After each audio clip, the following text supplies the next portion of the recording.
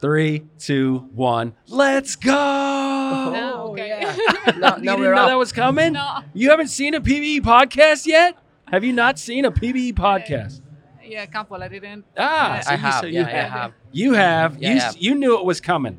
Yeah. Unfortunately, I knew it. Yeah. Placido, I appreciate that. Bianca, thank you. I'm the host of the PBE podcast, Troy Tittlemeyer. We're sitting at ERTEC 2022. We're in the Geolog booth. Geolog International. This is a company that has units across the globe right now. They're like, you can imagine like satellites going around the planet. They're actually hooked onto the planet and sending signals. They're getting data back constantly all around the planet as we're swirling and going through space. And it's coming back with valuable data from the surface. That's what's interesting to me, is that it's not all downhole. It's not like, you roll down 10,000 feet, drag a tool up, and it's giving you gamma ray or resistivity, something like that with wireline. This is all data that's being collected at the surface, analyzed in real time in some cases, or in other cases, you box it up, you ship it to the lab in Milan, you guys take it out, you make sure you QC all this stuff, you get it on depth, you do the data acquisition, which is rock eval paralysis, XRF, XRD. You guys are looking at the geochemistry of the rock, the elemental makeup of the rock. And we were talking earlier with Andres and some others on the show that it's such a vital time right now for us to not look at the rock and go, oh, this is a sandstone, fluvial sediment sandstone, or a dolomite that's been dolomitized from some later event, or it's a shoal, it's a shelf. It's, that's all interpretation. What we should be doing right now is focusing on what it is. What is this rock? What's the elemental makeup of this rock? What's the rock eval paralysis? What is the rock? Interpretation comes later. What is it? And that's where you guys really focus, right? That's what your paper's all about? Yeah.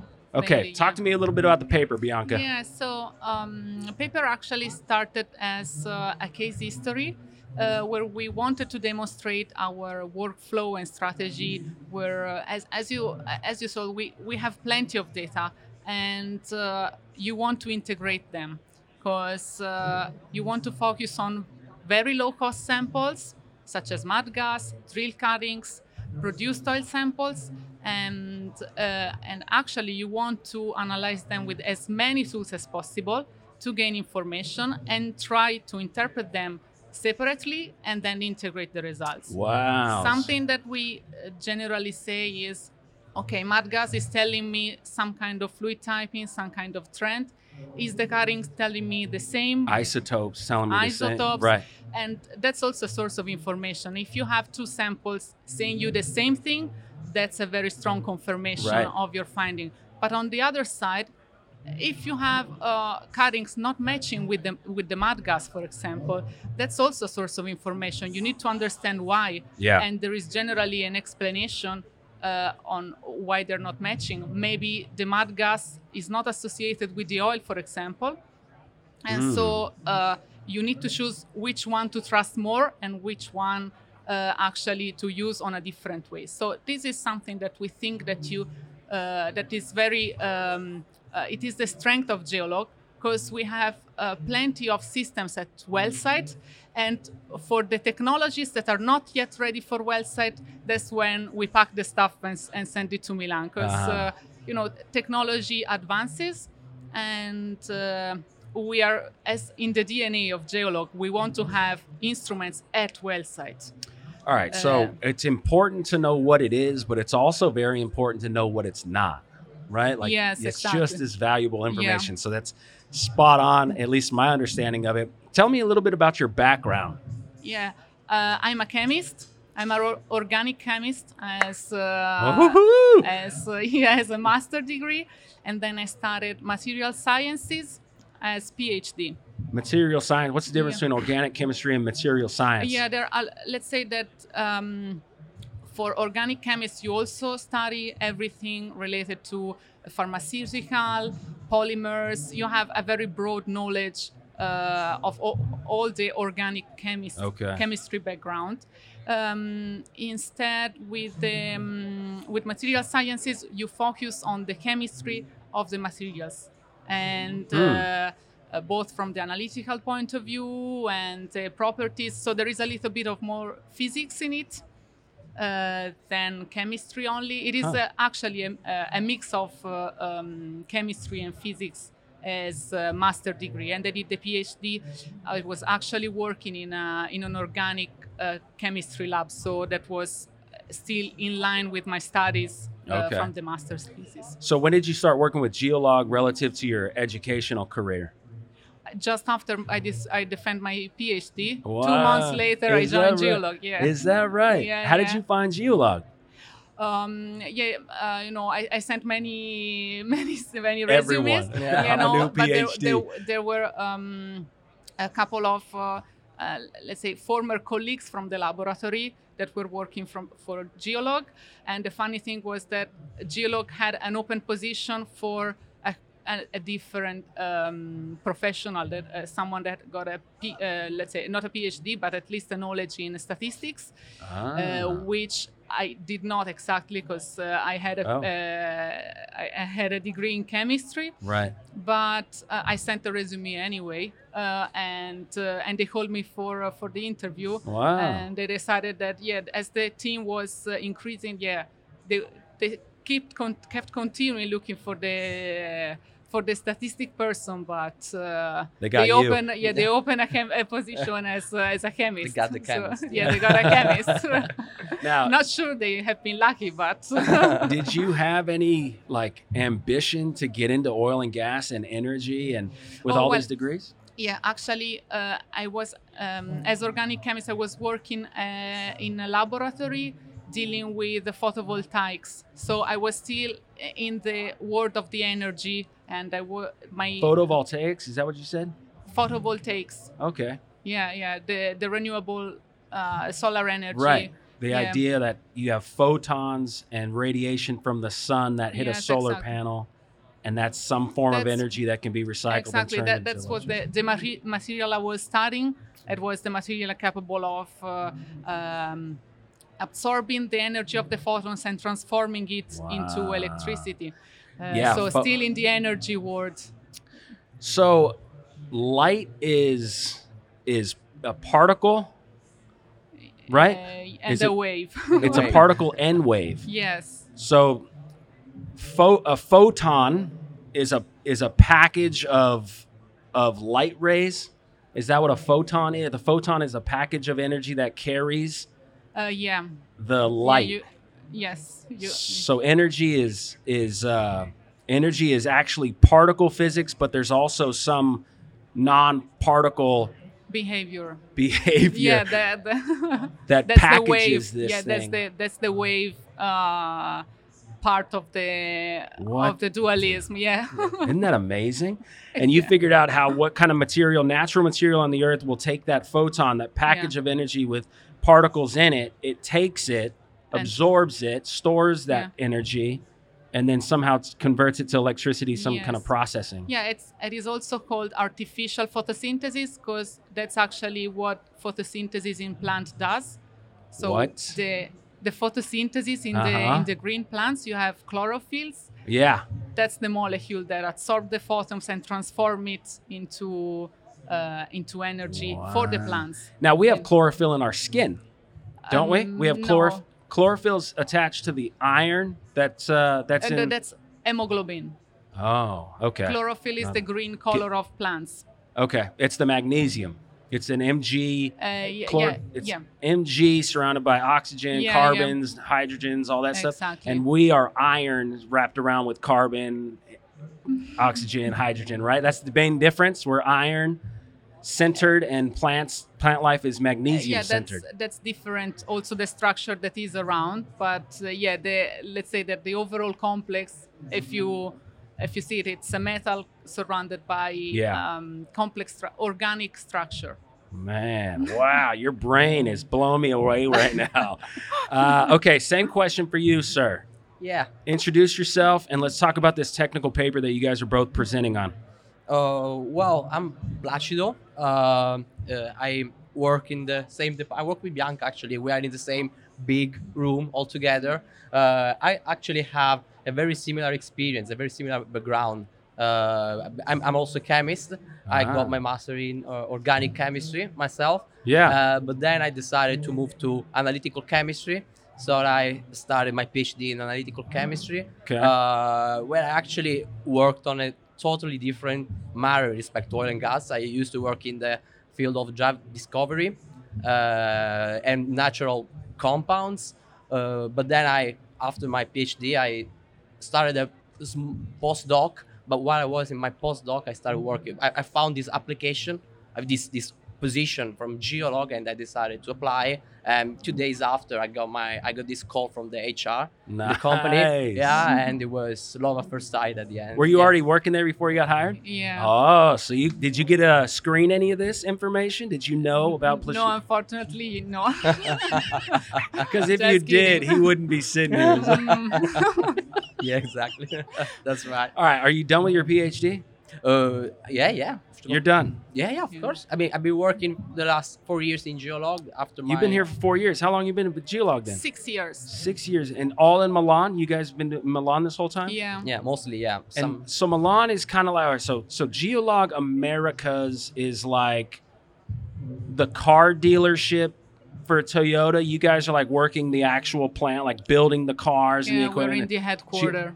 we are Is in that the is it Yeah. or am I way off here? Well, I don't want to in be Milan- disrespectful in any way. I'm just trying to understand. Like Yeah. I know Milan is R&D. It's focused on and production. And We production. also have production in Milan where we build our units with all the machines inside, with all the instruments ready for any type of job in all the world. And then we have all these bases all around the world. Each base manage the activities in that particular area. And in the US, of course, we have this huge base with also labs in the US to carry out many of the activities to organize, to carry out, to manage all the activities that we do in this country. Part of the work that is done in the lab is done in Houston. Other part of the work is done in Milan. So we strictly cooperate with each other, the Houston team and the Milan team. That's why we are here, because I got to sit down to a podcast with the CEO of Geolog, Richard. Yeah, know him. You get to work with Richard. You guys know him. You get to talk to him. Yeah, sure. Yeah, normally wait, Sure. we What do have you- to, you know. He pays you to hang out with him exactly. At the end, and do things for he him. owes us at the end. So.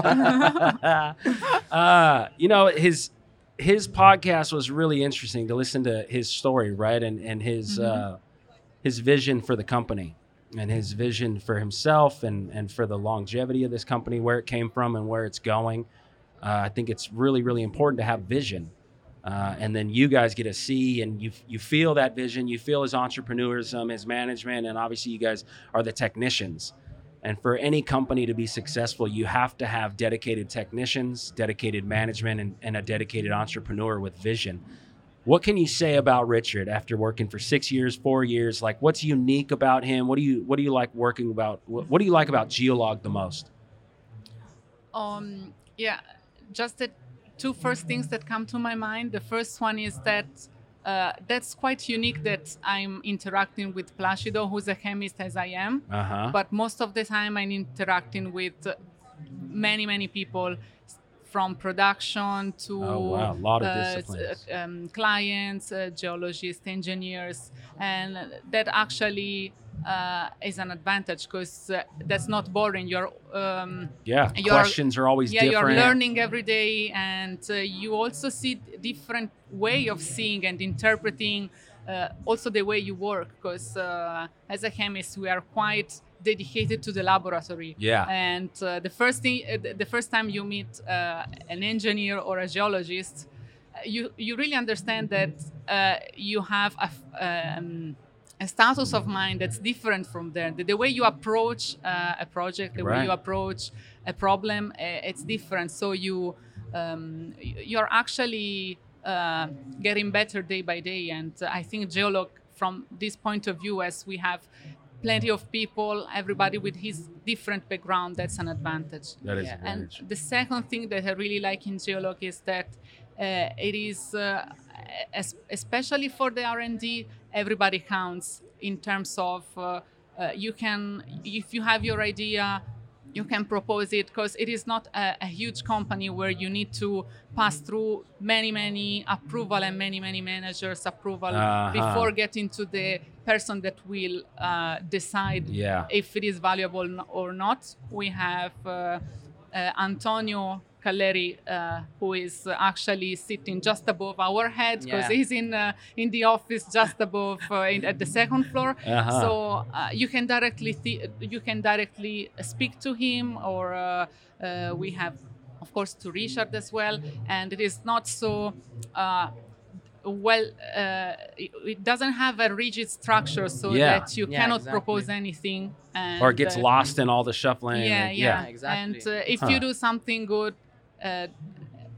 everybody will know. If you do something wrong also, everyone will know. If there's one thing I can add, is that we are a very structured company, of course, but even if it's structured, the things, the boundaries are not so rigid. You know what I mean? It's for example, myself, I'm working in the R&D, okay? I have a lot of things to, part of my work, most of my work is connected to lab activities, but I also talk a lot with the commercial department. I also talk a lot with all the other R&D. I'm involved in many of other R&D projects, because many of the things that we do, many of our activities are strictly correlated one to each other. So it's never boring, you know? I get to do some commercial stuff. I get to talk to people. I get to talk to partners. I get to talk to clients. So it's not just I spend all my time in the lab, closed in the lab, looking at the monitor, preparing samples, and not just like that. I prepare the presentations, I participate to conferences, and it's actually funny, because it's never boring. You get to do different things every day. It's very stimulating for us to work in this environment. It's huge. It is absolutely, And I like how you said that, stimulating. It is. Stimulating. Definitely is. That's what we do to these reservoirs. And we're here at the Unconventional Resource Technology Show, right? We're trying to understand, what is it that makes the unconventional reservoir in some areas incredibly economic, and then in some areas we kind of lose our shirts, you know what I mean? Like, why didn't it work? And we've been so focused, in my opinion, on the physical aspect of things that I really believe that the chemical evolution in our industry, the understanding of chemistry is going to be incredibly powerful. And you guys are on the front lines of that. So I want to ask, you guys are looking at all this data, you're looking at all this information coming in. It's conventional, it's offshore, it's onshore. You're looking at everything, or do you have a specific, you're unconventional, you do conventional? Like, how does that go? Because you mean, how do we split the workload? The workload. No, we are actually taking care. There are no boundaries, as I said before. So it actually depends on what we have to do. It depends on the projects. Some projects, we're just the two of us, but the R&D group is made of 10, 12 people. Actually, there are other specialists that are not actually in the R&D department, but are more related to the operation. So it's a team effort, and depending on which expertise is required at that moment, any of us can be put on the project. Do what has to do, then swap with someone else, cooperate, leaving, stepping in. It's very dynamic. It's a team effort. Team effort. So all the time that we have a question from a client or any doubt, the idea is to figure out which could be the solutions, and then who are the people that are mostly involved in the services. So, for example, you might want to focus on the inorganic characterization. So there are people taking care of this interpretation. And then once everybody performed his, let's say, quality check, analysis, and first level of interpretation, we meet together and try to correlate the things and share ideas to understand which are the findings, which are not. It is not just one person performing the whole study. Exactly. And when we talk to the client and we show the results, the interpretation and the report, it's everyone has to say something. Everyone gets to say something. Engaging collaboration, collaboration, and Yeah, so I get that.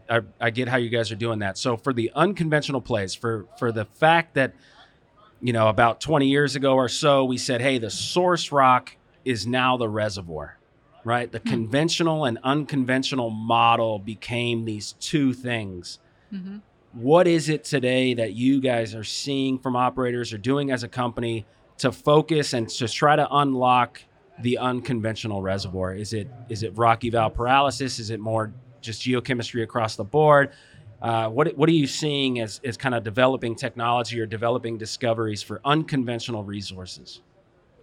Well, I would say, as you anticipated, one of the things that is making this unconventional more profitable, I guess, is starting to use more and more and more geochemistry, to get information on on many things. I would say, for example, as you said at the beginning, it was mostly based on physical evidences.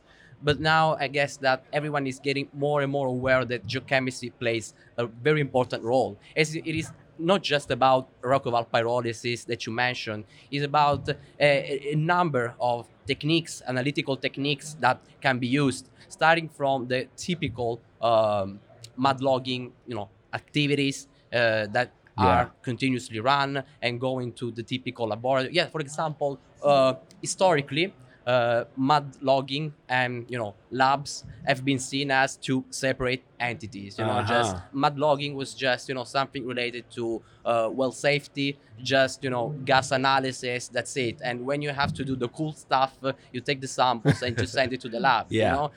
But with the time, this two worlds is being brought together.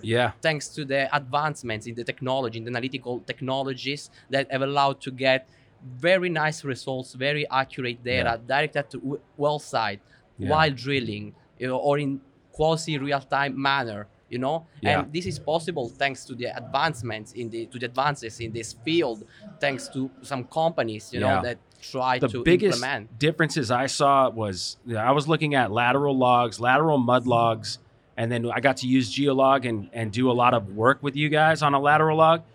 And you could look at old logs that a mud logger is analyzing, and it literally just says shale. And it's like, that's it. And then maybe a little bit of sand comes in. You're looking at 7,500 feet, and it's just a description that says shale. Yeah, but it's not just shale. Oh my gosh. I got your guys' log back, working with Isaac Esau and everybody else. Looking at 7,500 feet, and the geochemistry is it's walking and talking. The vanadium, the TOC, everything is telling me that there's a word behind those shales. There's a word, a whole world of complexity. World of things. Yeah, of complexity. What's going on with that, right? We're looking for the hydrogenation of kerogen, right? That's what makes oil. When you take something from like an anthracite kerogen that's hydrogen poor, H.5C or whatever, and you're trying to make H2C. You're trying to make liquid oil from the kerogen. Where did that happen the most? That's where I want to drill, right? That's where I see rock eval becoming so valuable, is trying to track where did the hydrogenation of kerogen actually happen the most along this rock, and then correlate that to some of the XRF, XRD. How are the clays reacting? What are the You guys get to see that data all the time. From around the world. Like, you guys have the coolest job, I think. If I was going to be in a service company, I would want to get geochemistry. But we don't complain. We're actually happy about our job. I know it's the coolest, but it's nice, actually. Give me a kind of 20,000-foot view of your technical paper tomorrow. What do you guys? Where's the data from? What are you talking about? What's the takeaway? What's the high level view of this paper? So we actually deployed this strategy that we have discussed of having plenty of data to play with on the Bone Spring formation. Oh, nice. Delaware Basin. Exactly. So specifically on the second Bone Spring sandstone and the Archimedes sandstone, which are actually not pure unconventional wells because they are tight sandstone. That means that the way you produce them is through fracking. So you want to have a look at rock properties in terms of inorganic components in order to predict how it will be easy to frack, or if there are zones that you want to exclude from completion. For example, in the laterals, you want to have a look at how heterogeneous it is from the matrix point of view. But at the same time, we also had a deep focus on the organic geochemistry. So try to describe the fluid that is in the reservoir as it is tight sandstone. The fluid didn't generate within the sandstone, but it has been generated generally from adjacent shale layers and short migration. So from this point of view, we didn't run rock eval and pyrolysis analysis because you don't always run rock eval. Every operator as a default, ever rock eval, XRF, XRD, but all of it. That was not the case. Dang it. Okay, that's okay. Because from the reservoir point of view, they behave more as a conventional reservoir because you don't have any kerogen generating the oil when you frack it. So you might want to use your rock eval in the shale layer when you are in the vertical. When you see that TOC is increasing, that's where you want to use your rock eval to see if the results you get are in line with the fluid that you find in the reservoir, so that the fluid has been generated from this layer. Yeah, I would argue that rock eval everything. I want to know what's going on with the TOC inside the sands. I want to know, obviously, what's going on in the shales. I want to know where all of the rock eval and how S1 and S2 are particularly changing. The ratio between S1 and S2, I want to chase that with the highest resolution possible. That's my take on that. But there was no S2 in our reservoir. There was no because S2. It was a conventional, Okay, so S2 was just S1. You had an S1, which is awesome. But as you run rock eval on that that particular rock, S2 is not showing up. Why? Because there's no kerogen. It's a conventional reservoir. It was a sandstone reservoir. But you had TOC?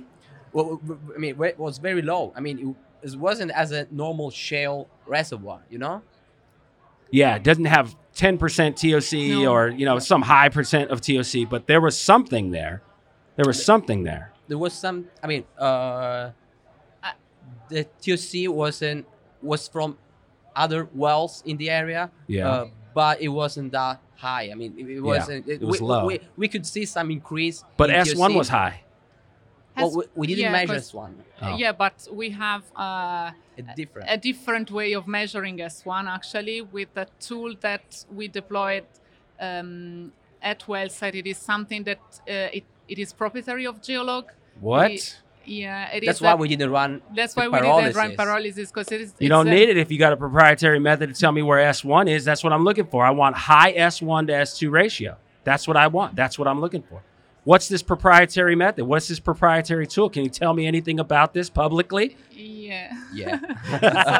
Probably not. No, but I mean, you guys are selling this, right? You have an operator that's actually using this technology? Yes. So it is based on thermal desorption gas chromatography. So the way it is thermal desorption. So we vaporize the S1 from the cuttings, and instead of having a number as an overall amount of S1, we perform a gas chromatography just after. So we separate the peaks just as a laboratory does. And in this way, apart from having an indication of how intense is the S1 peak and which is the highest zone of the S1, we also have an early indication of the fluid typing. So you might want... So you can see how the S1 is made of, which are the components that make up for that. Like the alkanes, the aromatics, the type of hydrocarbons? Or the different kinds of alkanes, if they are lighter or heavier. That focuses on the fraction in between C9 and C27. So when you are targeting an oil reservoir, that's actually where your fluid is mainly represented. That's where the main peaks are coming from. It's quantitative or qualitative? Well, it is quantitative from the S1 point of view, but then the way we interpret it is qualitative, meaning that we perform peak ratios. And so what we generally look at is changes and trends rather than the absolute numbers. Right. They might be useful when you compare numbers along a well to try to Oh, yeah. understand if the trend is meaningful or not. But just by having the absolute number generally doesn't provide a huge indication. You want to compare it with other samples or other wells. I haven't heard of this. This is news to me. I don't know why Geolog kept this from me. Yeah, I don't know why. I'm a little upset It's about called G9 that. Plus. G9 Plus Yeah, is you what should it is. invite us more often, you know, if you wanted to know more. G9 Plus Yeah, because comes with. it actually complements all the things that we get from the mud gas. So we have G5 from C1 to C5, Uh-huh. G8 from C6 to C8. Then, unfortunately, the C9 Plus components are too, let's say, not so volatile to have them in the mud gas. And so we switched on the cuttings rather than the mud gas. And of course, you want to combine them with the mud gas code. There should be some correlation. There's got to between- be. We know that's Yeah. true. We know it's true. The rock, the fluids, and the gases are 1,000% connected genetically. Yeah, sure. So it has to be. There has to be something there. I did not know that. That is really cool. I'm excited to see your presentation tomorrow. I want to hear more about this S1 indicator that you guys have. That's proprietary to Geolog. If you're Yes. looking to make the unconventional reservoirs work in your unconventional play, it sounds like you probably should talk to Geolog, at least in my opinion, because if you can find S1 efficiently and accurately, then I think you can find your way to the best part of the unconventional reservoir. I truly believe that. High S1 will make a good well. You need to frack it. You got to also do the geomechanics stuff, which you guys are focusing on too. How does the rock frack? So not only can it generate a lot of hydrocarbon, but can you actually frack it and put a good frack away in this rock repeatedly, like specifically repeatedly? So that's really cool. So as far as anything else on the paper tomorrow, anything else you guys want to cover before you do the presentation tomorrow? Anything else? Pepper. No. I guess You guys ready to have a good time at the happy hours tonight? Yeah, sure. Yeah, Meet of some more course we people are. that are That's just why we came here. psyched about Did I tell you rocks. that? Well, we're gonna head over to ESG. They have a really cool booth over there. We're gonna head over there for the night happy hour after this after today. So that's where we'll Looking be. forward. Yeah. Thank you. Thank you. Thank you, Troy.